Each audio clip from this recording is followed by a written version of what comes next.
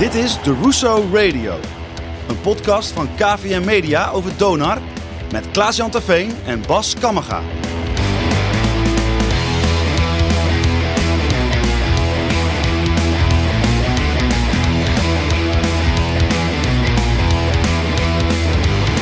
Vanuit proeflokaal Hooghout, gedempte Zuiderdiep 61 in Groningen, is dit de Russo Radio. De enige echte podcast over Donar. Henk Jansen van Jansen Comfort Installateur is de gast. Hij is sponsor van Donar. Partner noemt de club dat volgens mij. Hoe gaat het met hem? En hoe gaat het met ons na de pijnlijke nederlagen in Plaza? Dit is seizoen 1, aflevering 27 van de Russo Radio.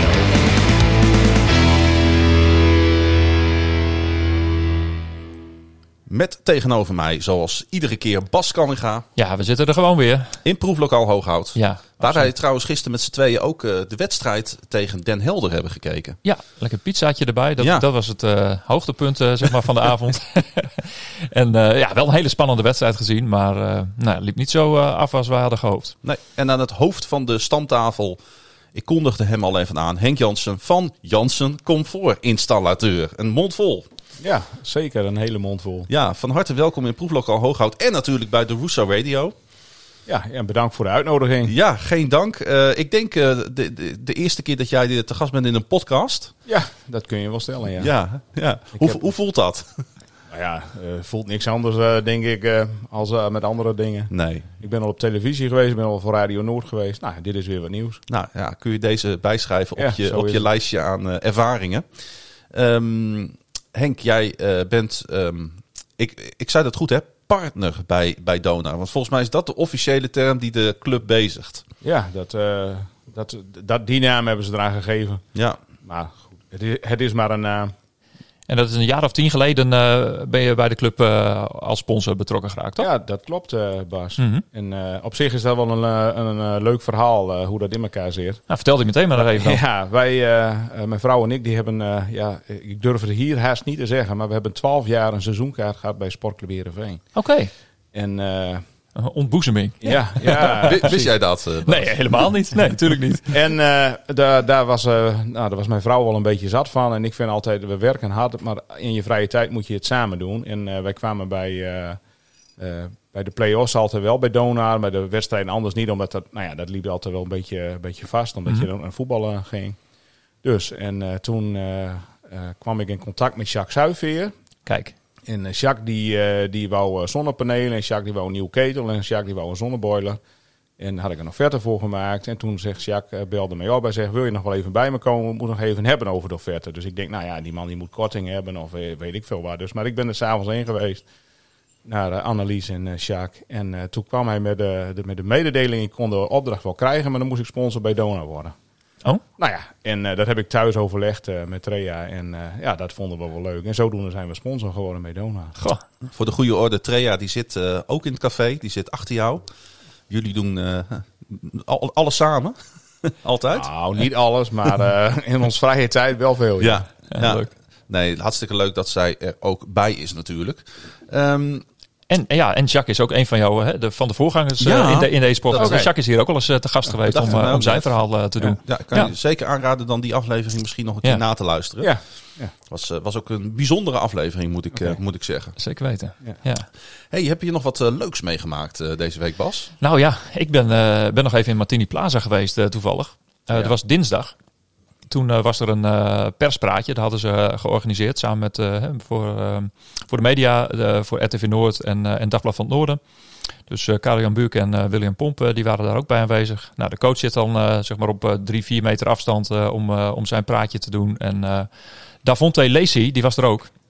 En die was heel openhartig over zijn, eigenlijk zijn conditie. Zijn lichamelijke staat, om het zo maar eens te zeggen. Daar was wat over te doen. Ja, daar is regelmatig wel eens wat over te doen. Hè? Ja. Want we kijken al die livestreams en onafhankelijk van elkaar roepen mensen wel eens van... die jongen die ziet er een beetje te gezet uit voor een topsporter. Nou ja, en dat blijkt dus ook zo te zijn. En er zit eigenlijk best wel een vervelende reden achter. Omdat hij heeft eigenlijk in december heeft hij zeg maar wel een flinke dip doorgemaakt. Dat hij gewoon zijn topsportleven niet meer in de grip had, zeg maar. Hij heeft zich helemaal het schompers getraind van september tot december. Ja, toen heeft hij een zwakke periode gehad van een aantal weken waarin hij dus zijn eetpatroon niet onder controle had. En nou heeft hij een lichaamstype wat daar dus erg gevoelig voor is. Als je dus eventjes van de rails afgaat, dan gaat het de verkeerde kant op. Ja.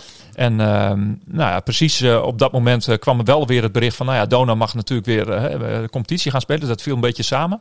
Maar ook door alle reisbeperking heeft hij zijn vriendin heel weinig gezien. Heel weinig familie en vrienden over de vloer kunnen hebben. Zoals hij dat normaal in zijn carrière gewend is. We moeten niet onderschatten wat dat met mensen kan doen. Nee, dit zit in de categorie een leuk moment. Maar goed, het is dus niet echt leuk. Maar ik vond het wel heel boeiend om dat te horen. Want van een afstandje heb je daar vaak wel een oordeel over. Van wat is het nou voor mooi stopwoord in de hapsnurken. Van hoe krijgt hij dat nou voor elkaar? Het is zijn werk om die bal erin te gooien en in conditie te zijn. Maar ik vind dat je moet niet voorbij gaan aan de persoonlijke omstandigheden. Die dus ook voor topsporters gewoon heel, heel zwaar zijn. En één zwak moment kan je dus in zijn geval gewoon een paar maanden terugwerpen. Hè, want hij begint gelukkig weer in shape te komen. En hij zat er ook strijdbaar bij. En hij vertelde hier heel open over. Dat is dan ook de reden dat ik het in deze categorie positief moment wil zetten. Want hij heeft het zelf door. De coach die heeft het en de staf die hebben het zich natuurlijk daar ook flink tegenaan bemoeid. Maar goed, ik weet zeker dat hij straks in mei helemaal in shape klaar staat om de wedstrijden voor Donar te gaan winnen. Nou, duidelijk. Ja, en wat was jouw week? Heb jij nog leuke dingen gedaan? Nou, ik wil graag 2 dingen benoemen. Oké, ja, dat mag. Ik vond het allereerst een absoluut hoogtepunt dat volgens mij, als ik het goed heb, 2 keer Donar op hetzelfde moment speelde als het Nederlands elftal. Oh ja. Volgens mij overlapte dat elkaar beide keren deze week. Ja. Nou, en ik heb nooit wat met interland voetbal gehad, in tegenstelling tot heel veel andere mensen. Mm-hmm. Dat heb ik nou eenmaal niet. Ik krijg geen enkel gevoel bij het Nederlands elftal. Oké. Dus ik vond het eigenlijk heerlijk dat ik gewoon Donar kon kijken en daardoor ook mij niets druk hoefde te maken over het Nederlands elftal. Oké. Dus voor mij was dat een goede vervanger, zeg maar. Ja. Ik ben wel groot voetbalfan. Ik ben ook hartstikke supporter van FC Groningen. Alleen het Nederlands elftal, dat kan mij niet boeien. Dat gehos met die wortels op het hoofd en klompen aan. Dat is niet helemaal voor mij weggelegd. Nee. Verder ben ik een hartstikke leuk persoon trouwens. Ja, maar jij hebt hier 2 mensen tegenover je zitten die... Dat weet ik. Ja, mooi hè? Die daar wel fan van zijn. Ja. Nou ja, goed. Bij mij is dat iets minder aanwezig dan in het verleden hoor. Maar, ieder zo zijn ding, zeg precies. maar. Ja. En een ander hoogtepunt wou ik toch even benoemen. Wij zitten hier in proeflokaal Hooghout in een café wat gesloten is. Ja. Al een hele tijd. En dat is niet fijn voor de mensen achter het café natuurlijk. De eigenaars en het personeel. Datzelfde geldt voor eigenlijk ieder café in deze stad. Zo was er afgelopen vrijdag een quiz voor de Waterloopbar. Juist. Dat is een kroeg waar veel FC Groningen supporters even een drankje doen voor of na de wedstrijd. Mocht die wedstrijd ook daadwerkelijk bijgewoond mogen worden, zeg maar. Ja. En er is met die quiz is daar meer dan €3000 even opgehaald voor die kroeg. En dat vind ik gewoon, dat vind ik mooi. Ik zag het voorbij komen. Ja, geweldig. Ja, dat we elkaar zo steunen. Want ik weet dat deze kroeg, specifiek de Waterloopbar, het erg moeilijk had. Veel investeringen gedaan voor corona. Een mooie verbouwing met een mooi terras. En met mooie verwarmers. En ook corona-maatregelen getroffen qua ventilatie. En om het allemaal maar zo veilig mogelijk te maken. Ja, en daar zit je dan nu al maanden pot dicht. Ja. En dat zoveel mensen gul gegeven hebben, dat verwarmt ook mijn hart. En dat verwarmt ook het hart van de mensen van de Waterloopbar. Mooi. Nou, dan kijken we eens even naar het hoofd van de tafel. Henk, heb jij deze week nog iets leuks gedaan of meegemaakt? Of de afgelopen periode? Ja. Nou, afgelopen week was denk ik een week zoals anderen. Maar we hebben natuurlijk, we zijn beginnen 6 april met een stuk nieuwbouw bij ons. Okay. Wat al lang geleden is, er komt een bedrijfspand, kunnen we naast ons bouwen. Mm-hmm. Nou, en ik ben nog vrijwilliger bij de brandweer en daar zijn we op zoek naar vrijwilligers. Daar hebben we een mooi stuk van in de krant gehad. Dus er waren toch wel een paar leuke dingen van de afgelopen tijd. Ja, die zag ik ook op Facebook voorbij. Ja. Wat is jouw rol dan bij de brandweer? Nou, ik ben ploegchef in Uithuizen. Mm-hmm. En uit die rol hebben we een stuk in de krant gezet. Omdat we zijn natuurlijk altijd op zoek naar vrijwilligers. Mensen die wonen en werken in Uithuizen en die dan ook nog voor de brandweer wat willen doen. Die ook nog wat tijd willen investeren. Ja. Maar het is natuurlijk een fantastisch mooie hobby Want normaal kost een hobby geld. Nou, hier krijg je nog wat geld en veel plezier en vrienden voor terug. Nou, leuk. Dus, Goed om te horen. Ja. Gaan we naar de wedstrijden van afgelopen week. Ja. We zitten hier toch met een lichte kater. Na het zien van de uitslagen en het zien van de wedstrijden van Donar in Martini Plaza tegen Zwolle allereerst. En gisteravond, voor de luisteraars, zaterdagavond tegen Den Helder Suns. Yes. Laten we eens beginnen met die wedstrijd van afgelopen week midweeks tegen Zwolle. Ja. Waar wij in het tweede kwart behoorlijk te kijk werden gezet door de gasten. Ja, absoluut. Ja, dat was een hele andere wedstrijd. Het werd al een beetje voorspeld van tevoren door de coach. Alsof hij zich een beetje wou indekken op de een of andere manier. Hè? Want hij kwam met een of andere uitdrukking dat je als man nooit 2 keer in dezelfde rivier stapt. Om maar aan te geven van, we hadden dik van Zwolle gewonnen in januari. Bij de herstart op, even uit mijn hoofd, 10 januari in Martini Plaza. En dit was een totaal andere wedstrijd. Na de nederlaag tegen Leiden, die ik nog wel, waar ik nog wel wat perspectief in zag. Want het was een kleine nederlaag. De energie zat er goed in. Zeker. Tegen een hele sterke tegenstander. Dan denk je van, moet je tegen Zwolle toch ook wel partij kunnen geven. Maar dat ging hem niet door. 66-79 einduitslag. En vanaf het tweede kwart weer achter de feiten aan. En het slappe begin, dat begint nu toch wel een patroon te worden. Ja. Want met name reboundend is dat niet wij dachten nog na de wedstrijd tegen het Bosch dat niet rebounden en kiezen voor gelijk terugzakken en in die verdedigingszone gaan staan. Ja. Dat is tactiek. Ja, dat was niet zo. Nee. Nee. Dat leek zo. En in de rust hebben ze dat al bijgesteld. Hè? Dus ook in Den Bosch nog. Alleen de onderlinge afspraken zijn dan blijkbaar nog niet voldoende. Ja, maar dat kan toch niet, Bas? Nee, dat vind ik ook niet. Daar is toch geen enkel excuus voor in deze fase van het seizoen? Nou, kijk, het is geen excuus, maar je hebt natuurlijk altijd nog met tegenstander te maken. En Zwolle is natuurlijk een intelligent team met ook een intelligente coach. Dus die heeft zich natuurlijk ook terdege voorbereid. Ja, die heeft nu een zwak punt van Donar gevonden. Hoe zie jij de verhoudingen in de league op dit moment? Waar staat Donar ten opzichte van de rest, denk je? Nou, ik denk niet dat Donar er bovenuit stijgt, maar daar hoeven we natuurlijk niet. Maar goed, je hebt Feyenoord, heb je natuurlijk, die heeft het goed voor elkaar. Een goede coach trouwens. Zeker. Die had ik eigenlijk ook wel in Groningen willen zien. Maar goed, er worden andere keuzes gemaakt en gelukkig hoef ik die keuze niet te maken. Maar die had in Groningen ook wel goed gepast. Nou ja, en Zwolle heeft natuurlijk ook al sinds jaar en dag dezelfde coach en dezelfde, die borduren steeds voort. Nou, Den Bosch die doet lekker mee. Ja. Maar goed, je ziet dat je ook van Den Helder kunt verliezen. En dat had ik dus weer niet verwacht. Nee, nog even terug naar die wedstrijd tegen Zwolle. Om dat toch nog even af te maken. En dan gaan we het zo meteen natuurlijk uiteraard ook nog even over Den Helder hebben. Alleen al omdat Den Helder dat ook verdient. Ja, absoluut. Het was pijnlijk, vond ik. Ja, zeker. Misschien vond ik de wedstrijd tegen Zwolle pijnlijker nog wel dan die van gisteravond. Ja, gisteravond hebben ze wel weer antwoord gegeven. Alleen, de energie zat er niet in. Hè? Dus, en wat de conclusie van de coach was achteraf, hè? De pride, hè? Dus de trots om voor je club te spelen. Ja. Dat soort dingen. Ja, en dat moet helemaal intrinsiek uit die spelers komen. Kijk, want over de werklust daar kun je nog steeds niks over zeggen. Het is niet zo dat ze met de pet naar gooien. Absoluut niet. Alleen het samenspel, het idee wat erachter zit. Ja, ik zie dat er nog niet echt helemaal aan af. Jij noemt nu die term valt nu, samenspel. Ja. Ik denk dat is bij mij blijven hangen in die 2 wedstrijden. Ook gisteren weer. Want dat was wel identiek aan elkaar. Ja, gewoon de meest simpele, strakke passes. Die niet goed worden ingespeeld. Ja. Die niet on target zijn. Klopt. Die makkelijk onderschept kunnen worden door de tegenstander. Tegenstander die dus schijnbaar die aanvalspatronen van Donar makkelijk kan lezen. Ja. Dat is wel zorgelijk. Ja. Ja. En als ik dan kijk inderdaad naar de kwaliteit die zowel op als langs het veld staat. Ja, ik maak mij dan ondertussen wel een klein beetje zorgen. En daar kan zo'n coach wel roepen. Ja jongens, als de play-offs eenmaal beginnen, dan staan we er wel. Dan komt het wel goed. Nou, ik moet het nog zien.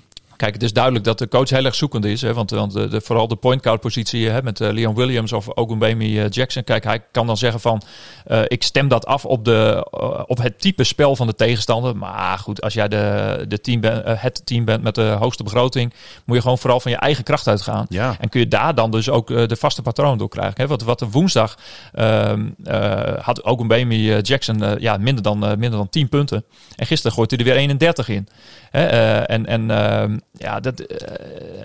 Ook dat ritme komt er niet echt in op die manier. Hè? Als je elke keer maar weer moet kijken van, begin ik nou op de bank of begin ik in de basis? En de rotatie is steeds anders.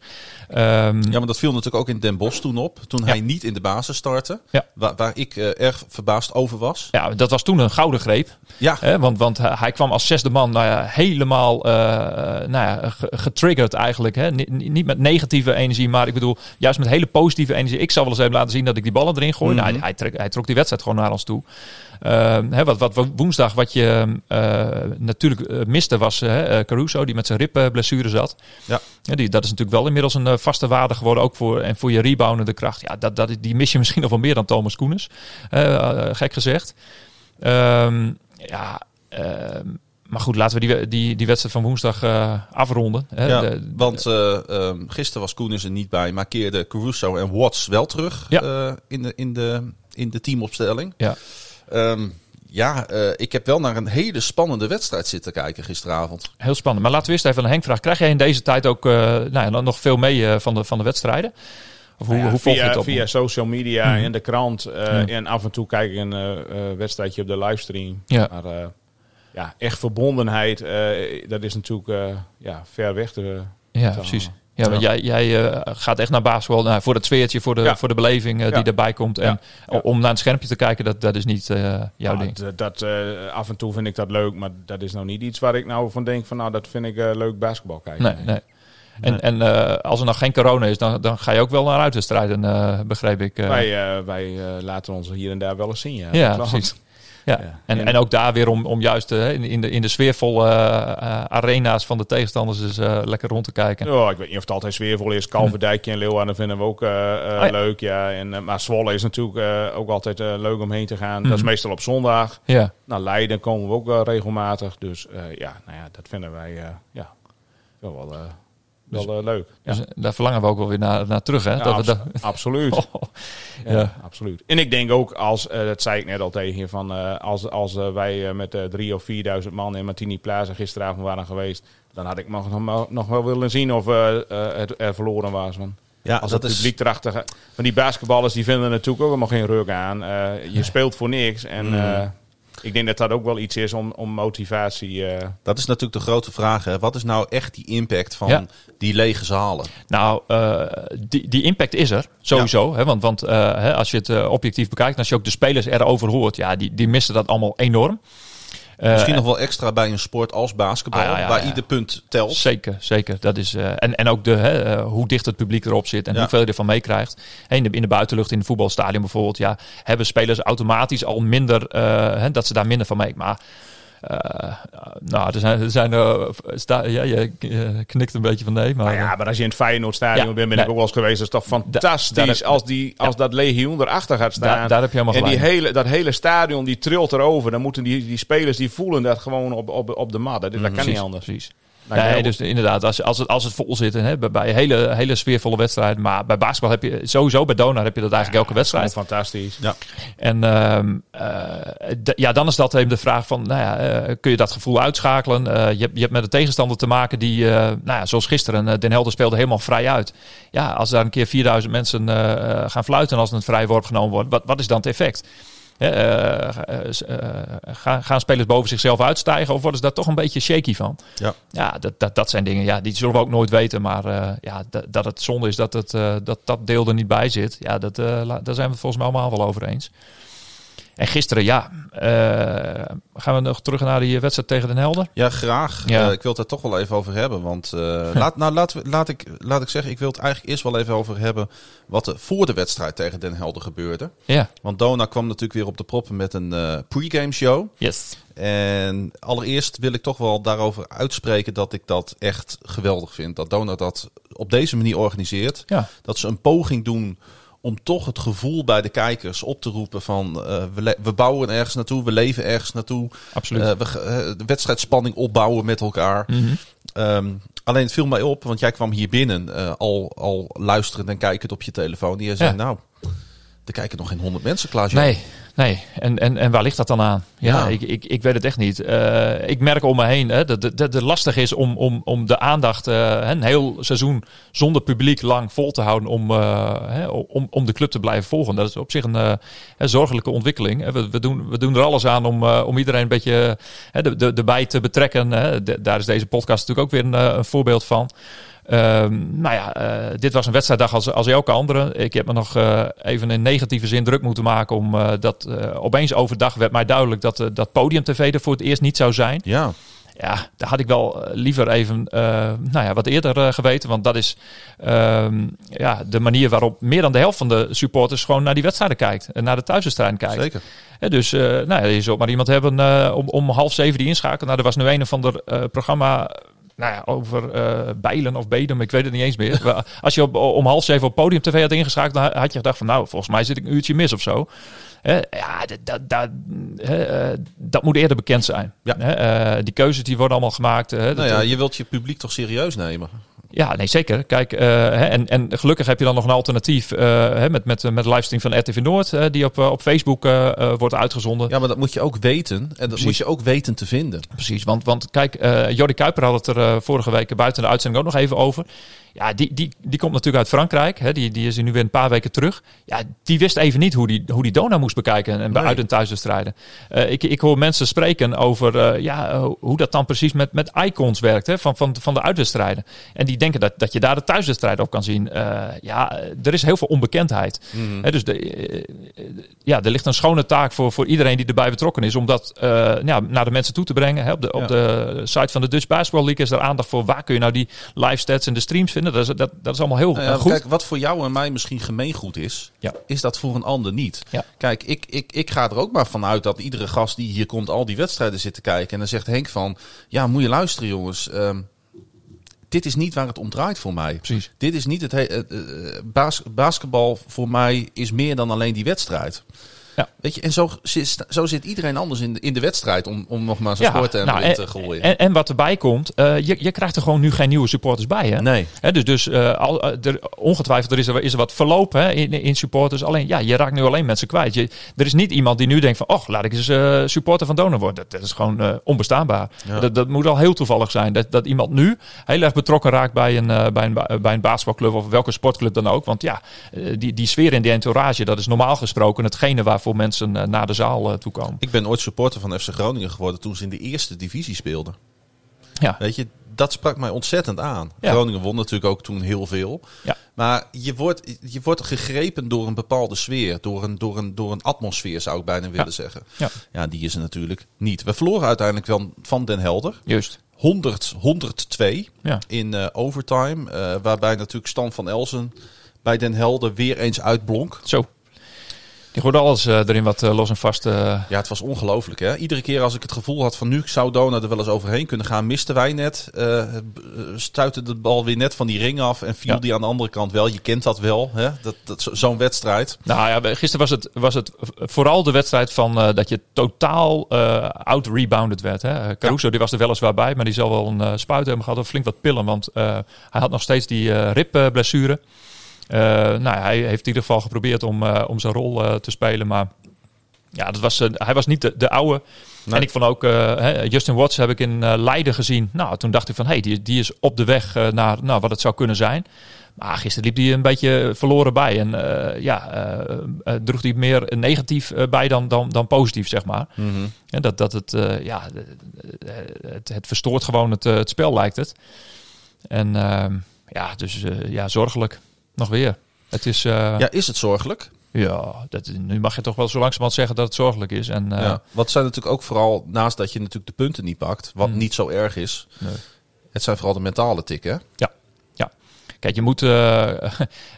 ik zat nog even naar de stand te kijken. We hebben 10 wedstrijden gewonnen en 5 verloren. Maar ja, er waren 6 tegen die Elite B-teams. Dus uiteindelijk hebben we nu gewoon... Staan we ervoor 4 gewonnen, 5 verloren tegen onze Elite A-tegenstanders. Ja, het is gewoon een negatief saldo. Dat is Ja, dat kan eigenlijk niet. En dan kun je allemaal zeggen van we werken toe naar de play-offs en daar gaat het allemaal goed komen. Maar je moet op een bepaald punt ook wedstrijden spelen met een goed gevoel. Tuurlijk, er werd gisteren ook in die pregame show gezegd door Gert Kiel van ergens gaat het vonkje overslaan en dan gaat het gebeuren. Er zijn allerlei praatsessies al geweest. Nou, volgens mij dat is bijna een traditie om na elke nederlaag een praatsessie en in de kleedkamer. Ze weten allemaal waar het aan ligt. Alleen, ja, zie het maar eens op te lossen. En je zou aan de ene kant denken van ze hebben eens een keer een goede clash nodig, zeg maar. Dat er een keer iets negatiefs gebeurt om daarmee om te gaan. Maar wat me van dinsdag ook nog wel is bijgebleven, is dat de uitlaatklep naast het basketbal is er niet. Nee. En ik denk, dat geldt natuurlijk voor alle teams. Hè, dus dat zou niet specifiek bij Donar van toepassing moeten zijn.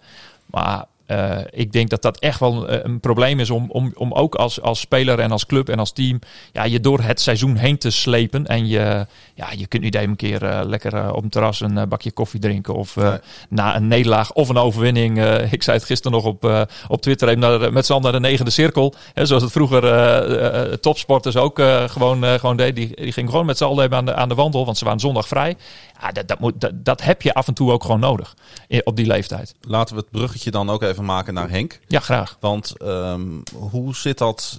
Hoe zit het eigenlijk voor jou in coronatijd? Hoe beleef jij deze periode als mens? Nou ja, het is natuurlijk het is werken en thuis zijn en voor de rest natuurlijk helemaal niks. Anders dan had je een avondje doen, hij ging even uit eten, even weer ergens op een terrasje zitten of weet ik veel. Maar ja, dat is er allemaal niet bij. Nee. Dus het is werken en thuis zijn, zo simpel eerst. In Oudhoezen. Ja, in Oudhoezen, ja. Ja, ik weet dat er ook mensen in het land naar ons luisteren, zelfs fans ook van andere clubs. Kun je uitleggen waar, voor de mensen die dat niet weten, waar ligt Uithuizen en hoe ziet de wereld er daaruit? Uithuizen, dat ligt helemaal in Noord-Groningen bij de Eemshaven. En daar is het redelijk vlak en weinig mensen. In ieder geval, het is daar dun bevolkt. Ja.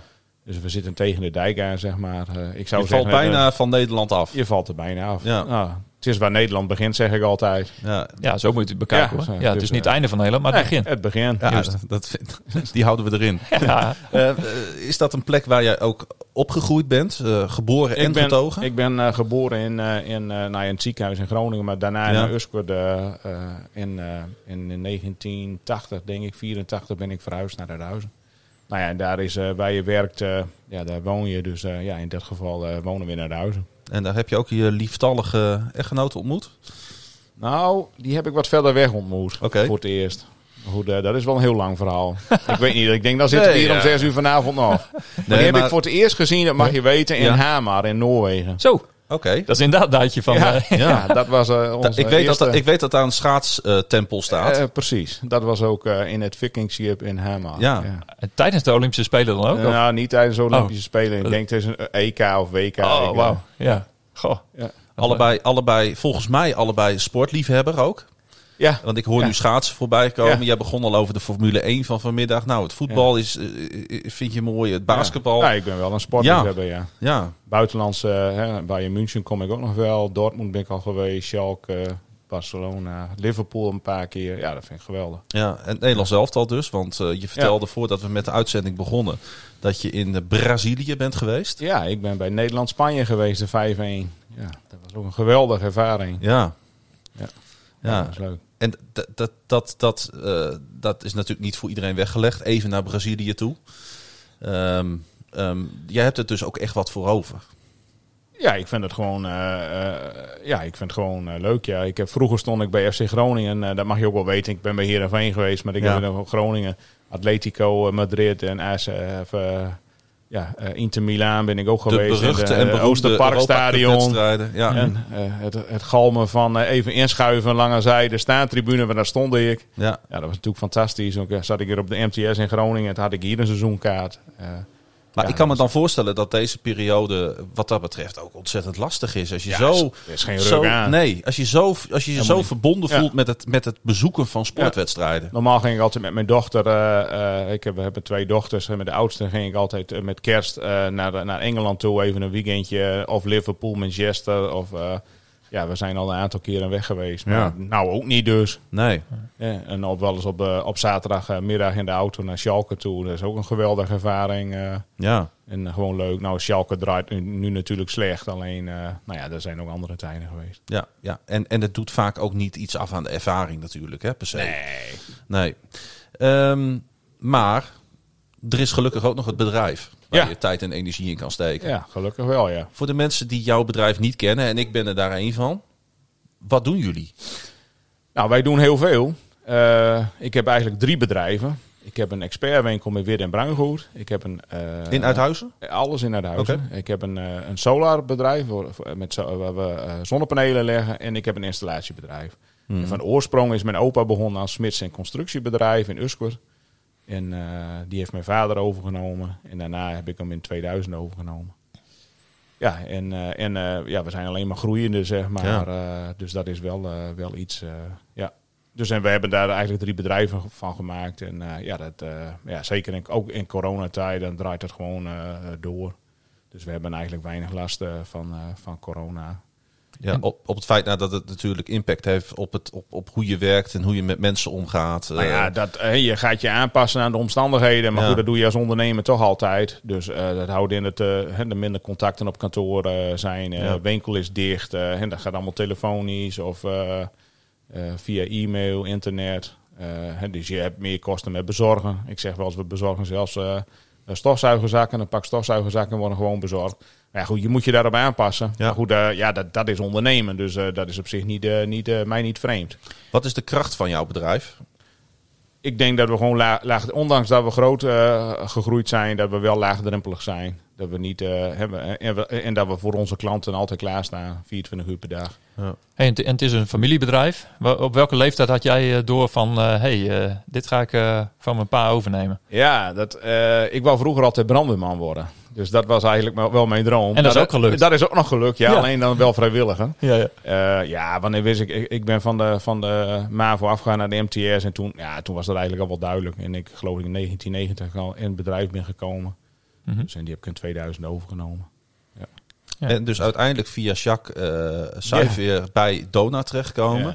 Wat heeft het partnership met Donar jou gebracht en jouw bedrijf?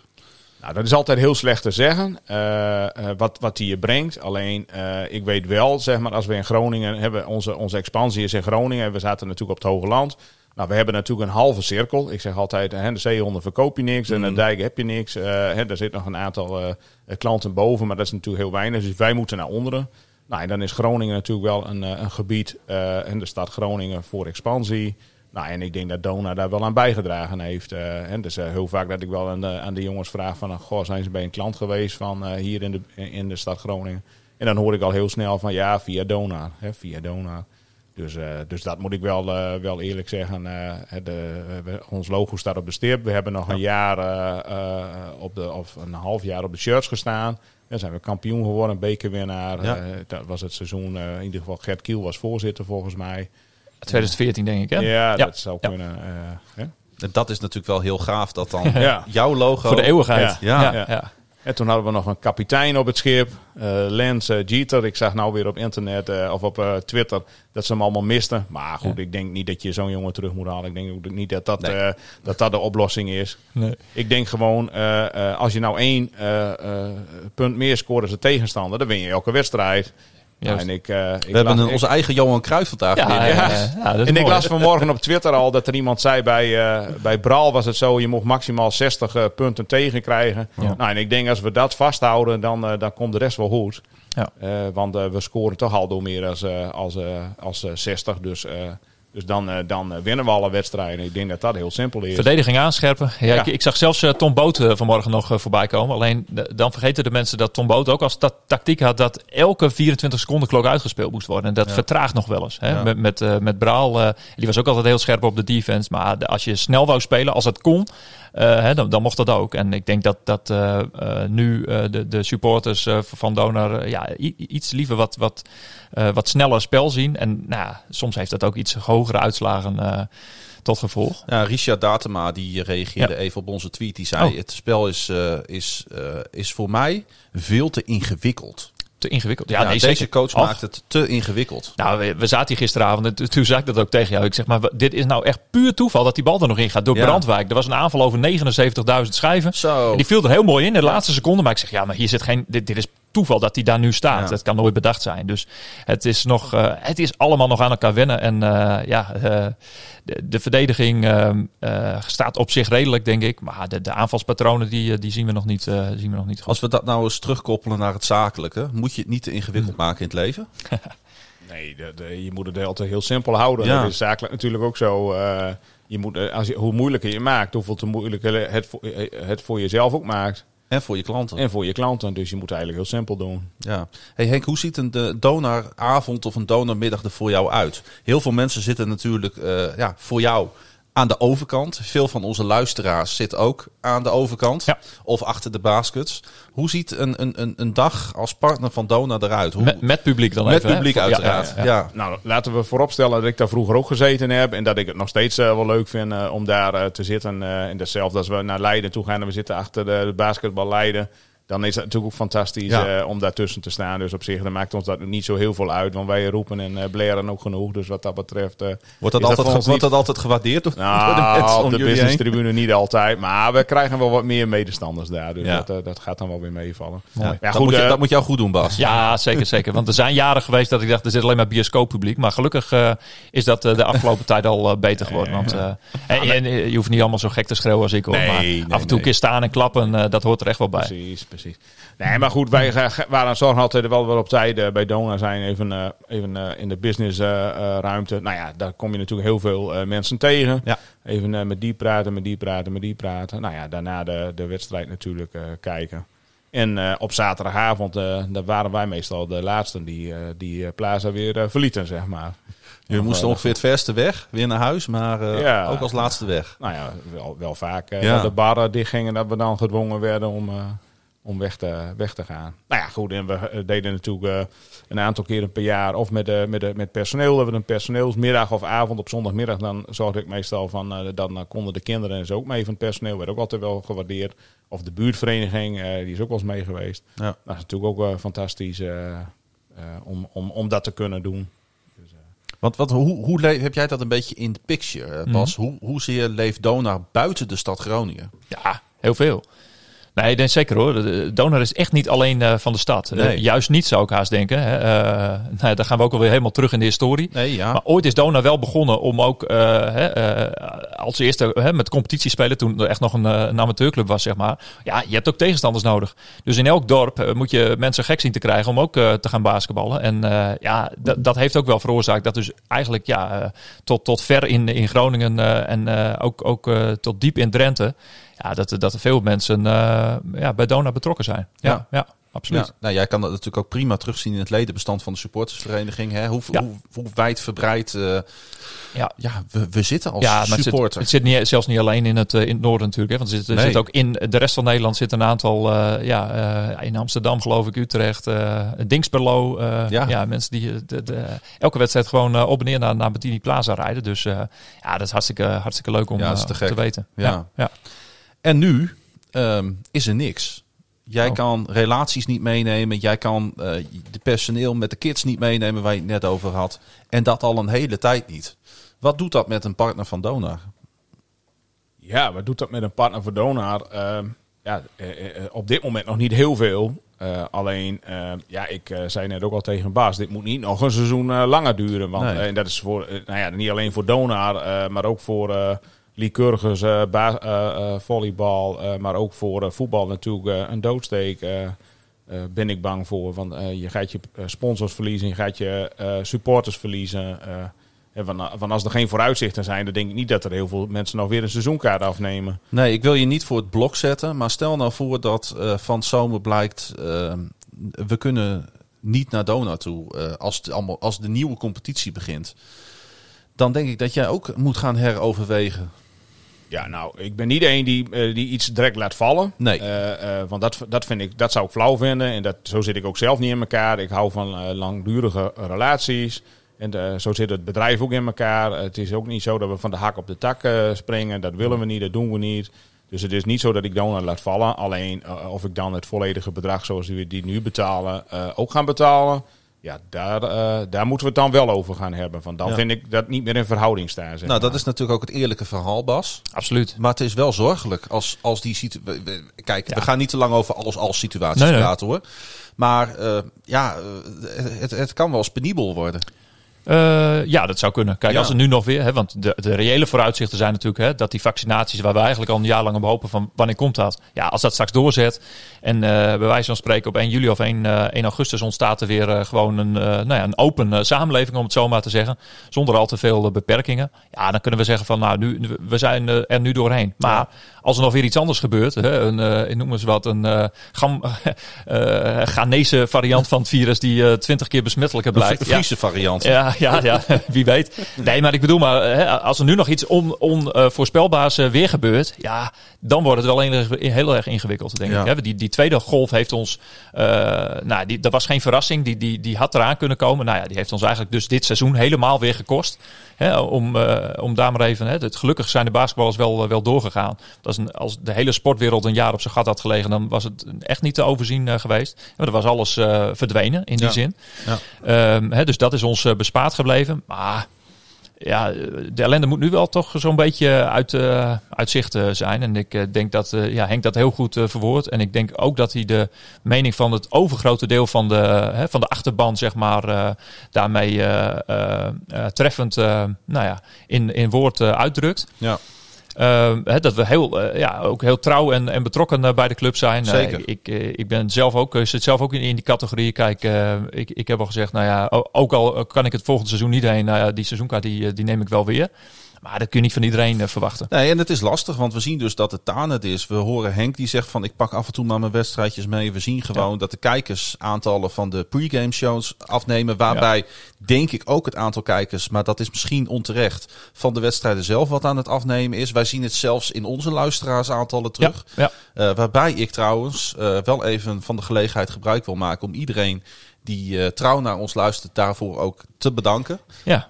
Dat is wel commitment. En ze zijn met velen. Ja, absoluut. En ik ben daar aan de ene kant daar trots op dat die mensen iedere week luisteren. Daar doen we het ook voor. Hè? Daar doen we het voor. We doen het niet alleen voor onszelf. Nee, maar ik vind dat fantastisch om te zien iedere week weer. Maar het is nog wel even een belangrijk moment. Volgende week krijgen we allemaal post. Ook jij, Henk, vanuit de club en alle seizoenkaarthouders, goldkaarthouders, sponsors, partners.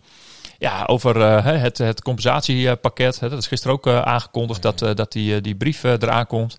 Ja, dat is de uitkomst van alle bespiegelingen.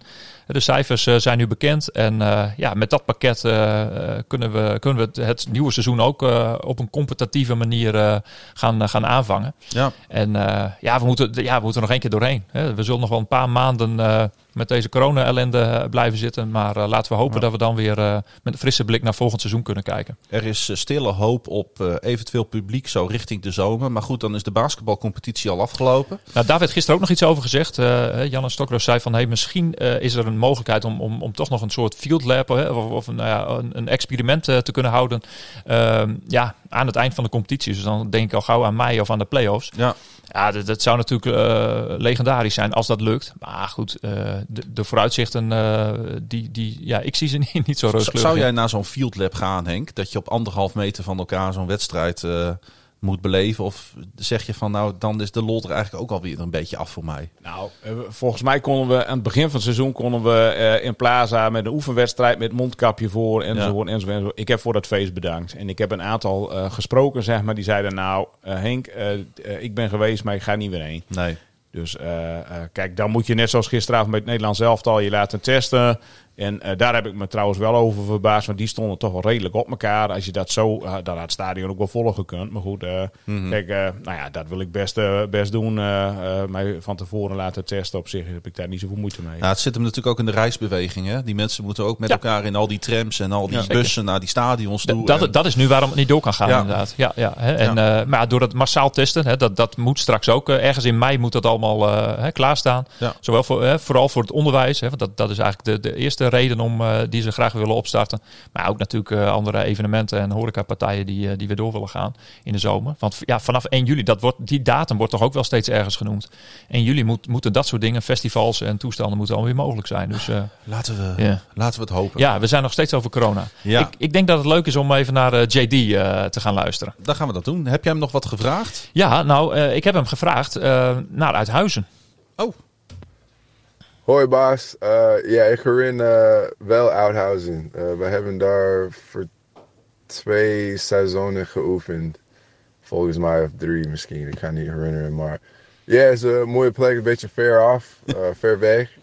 Maar mooie gymzaal. We hebben ook oefenwedstrijden daar gespeeld. Een beetje ver af. Ja.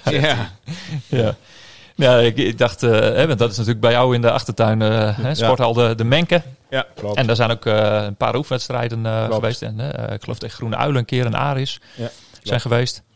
En ze hebben daar ook 2 seizoenen eigenlijk getraind. Hè? Wat was daar ook precies weer de achtergrond van? Heb je dat nog voor de bril?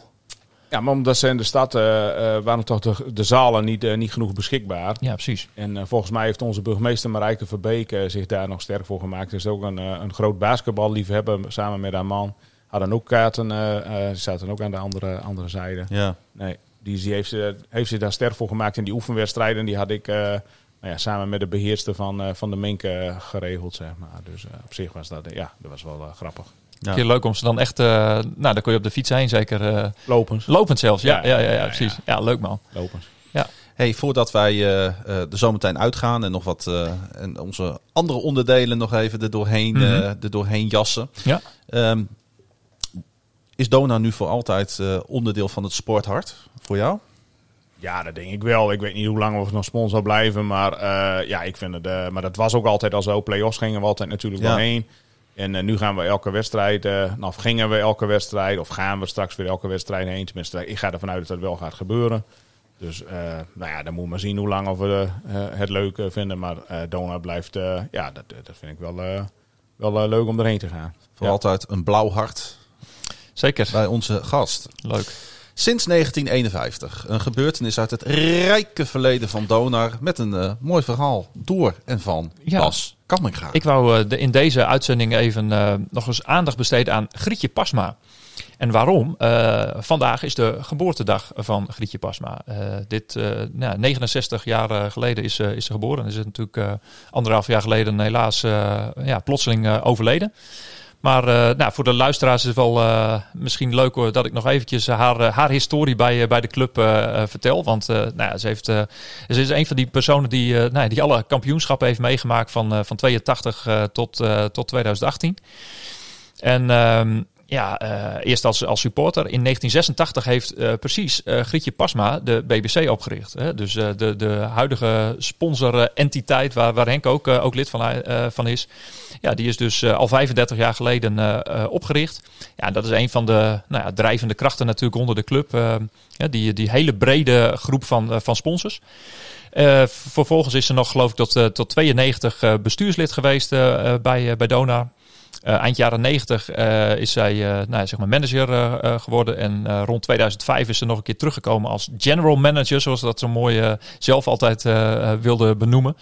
Ze heeft natuurlijk een hele grote rol van betekenis gespeeld in de rest van de sportwereld in Groningen. Als uitvoerder van de 4 mijl. Ja. En dat is op een gegeven moment heeft ze dat overgedragen aan Golazo. Een partij uit België. En is met pensioen gegaan. Maar... na haar pensioen zagen we ook nog haar geregeld terug.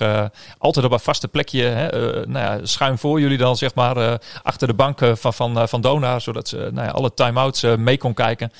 En ook op het eind met activiteiten van de supportersvereniging mee met de bus naar uitwedstrijden. Ja, we hebben hele leuke dingen meegemaakt. Tripjes naar Spanje. En ik wou nog een eerbetoon aan haar leveren op deze plek. Om een klein beetje te vertellen wat voor rol zij bij de club heeft. Mooi. En is daar ook voor geridderd en gelauwerd door de gemeente Groningen. Monument voor de Groningen sportwereld. Ja, absoluut. Ja, dus op haar geboortedag dacht ik van... ik besteed mijn onderwerpje daar eens even aan. Nou, Dat heb je weer prachtig gedaan, Bas. Hartstikke goed. Misschien is het ook wel iemand die een plekje verdient, bijvoorbeeld in een boek over Donar. Ja, zeker. Dat hoofdstuk gaat er zeker komen. Kijk, ik spreek een heel aantal mensen. Haar kan ik helaas niet meer spreken, maar Nee. ik heb al een aantal keren geïnterviewd in het verleden. En er zijn voldoende interviews ook over haar terug te vinden, waar ik een mooi verhaal van kan maken. Ja. Wat voor de goede orde, jij bent met een boek bezig Ja, klopt inderdaad. over Donar. Over de magie van Donar. Succes daarmee. Ja, dankjewel. Ja, het moet in november klaar zijn, dus ik moet doorwerken. Hey, het is tijd om vooruit te kijken naar wat deze week en het volgend weekend ons gaat brengen. Oh, Donar-wise. ja. We spelen komende woensdag om 7:30 thuis tegen Feyenoord. Klopt. Dus niet om 6:30, maar nu gewoon wel weer Ja. om 7:30. Ja, dat heeft ook weer met de verplaatsing van de avondklok te maken. Die is nu vanaf woensdag om 10:00. Ja. Dus dan is er geen belemmering meer om 7:30 te beginnen.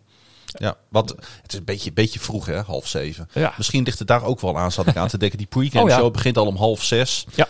Het zijn toch Rond niet, etenstijd. Ja, rond etenstijd. Misschien niet even handig voor iedereen.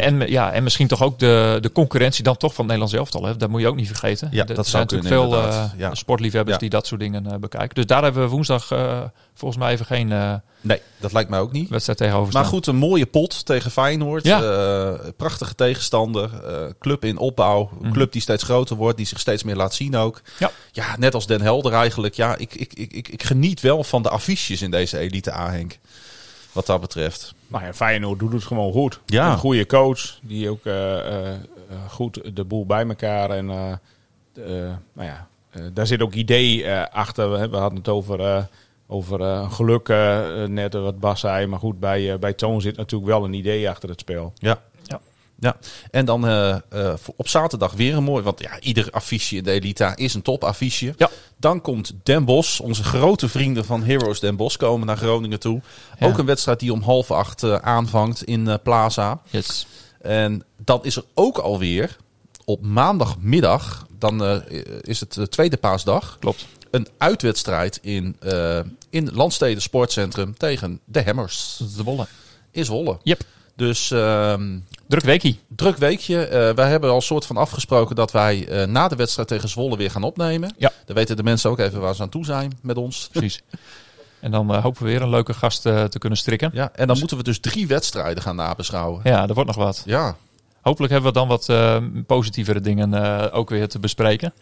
Dat we weer, lichtpuntjes waren er ook wel. Want ik denk dat de Fontilesi gisteren, die is wel weer op de weg terug. en we zijn zeker ook nog niet uitgespeeld voor de top 2. Laat ik het zo maar Nee. even zeggen. Want we zagen eerder dit weekend dat Feyenoord van Zwolle won. Ja. 78-70. En Den Bosch won van Leiden met 106-90. Dus het is ook een beetje iedereen wint en verliest wat van elkaar. Hè? Het kruipt in elkaar. Het Ja. kruipt in elkaar. Dat maakt het natuurlijk hartstikke leuk. En als we dan nog eventjes stiekem, want ik vind dat toch altijd leuk, naar het rechterrijtje kijken. Dan zag ik ook een verrassende uitslag in Den Haag. Want de Royals wisten thuis van Weert te winnen. Ja. Dat Ja. vond ik toch een Met 1 punt. Ook het laatste schot. puntje. Laatste schot, ja. ja. 77-76. En Aris had de losing streak verbroken. Ja. Maar goed, die moesten dan ook tegen Almere. Dus Nee, maar goed. Je moet hem maar net. Je moet hem winnen. ja, absoluut. En weet je ziet hier ook aan zo'n uitslag tussen Den Haag en Weert, denk ik dat het ook mooi is dat die teams zich aan elkaar kunnen optrekken. Hè? ja, zeker. Die schuiven qua niveau natuurlijk ook in elkaar. Dus nee, wat dat betreft spanning alom in de Dutch Basketball League. Yes. Gaan wij eruit met Matthijs. Ja, Kolompje van Thijsie. Het zijn barre tijden voor de Donar-supporters. Het loopt niet en het draait niet. 4 wedstrijden gespeeld in de Elite A, 3 verloren. Dat is niet goed genoeg. Ja, er zijn wel blessures, maar dan moet je nog wel kunnen winnen van Den Helder. Volgens coach Rudesch worden afspraken niet goed uitgevoerd. Vooral de verdediging is ondermaats. Wat Donar mist is een vol Martini Plaza. Een kolkende massa die het team op goede momenten boven zich uit doet stijgen. Maar ook een kritisch publiek dat duidelijk laat weten wanneer de inzet ondermaats is. Tegenstanders gingen vanwege die 6e man altijd met lood in de schoenen naar Groningen. Nu valt er wat te halen. Zonder publiek, 350 stukjes karton daar gelaten, is het team zo labiel als wat. Blijkbaar kan deze coach praatsessies houden, spiegels ophangen in de kleedkamer, schreeuwen, vragen en smeken. Er is kwaliteit genoeg, maar het komt er niet uit. Er is geen club die zo hard wordt getroffen door het gemis van die 6e man. Maar ik heb een oplossing. Er is namelijk iemand nodig die de boel namens de supporters op scherp zet. Iemand die vlakbij is en momenteel schittert in een trekpleisterreclame. Haal Jason DeRusso terug bij je team als mental coach, defense coach, voedingscoach en vertegenwoordiger van de 6e man. Als iemand weet wat het betekent om met een donorhart te spelen en te verdedigen, dan is hij het wel. Het is al ronduit bizar dat DeRusso geen rol heeft binnen de club, maar het is ook nog niet te laat om die fout te herstellen en de kans op de titel levend te houden.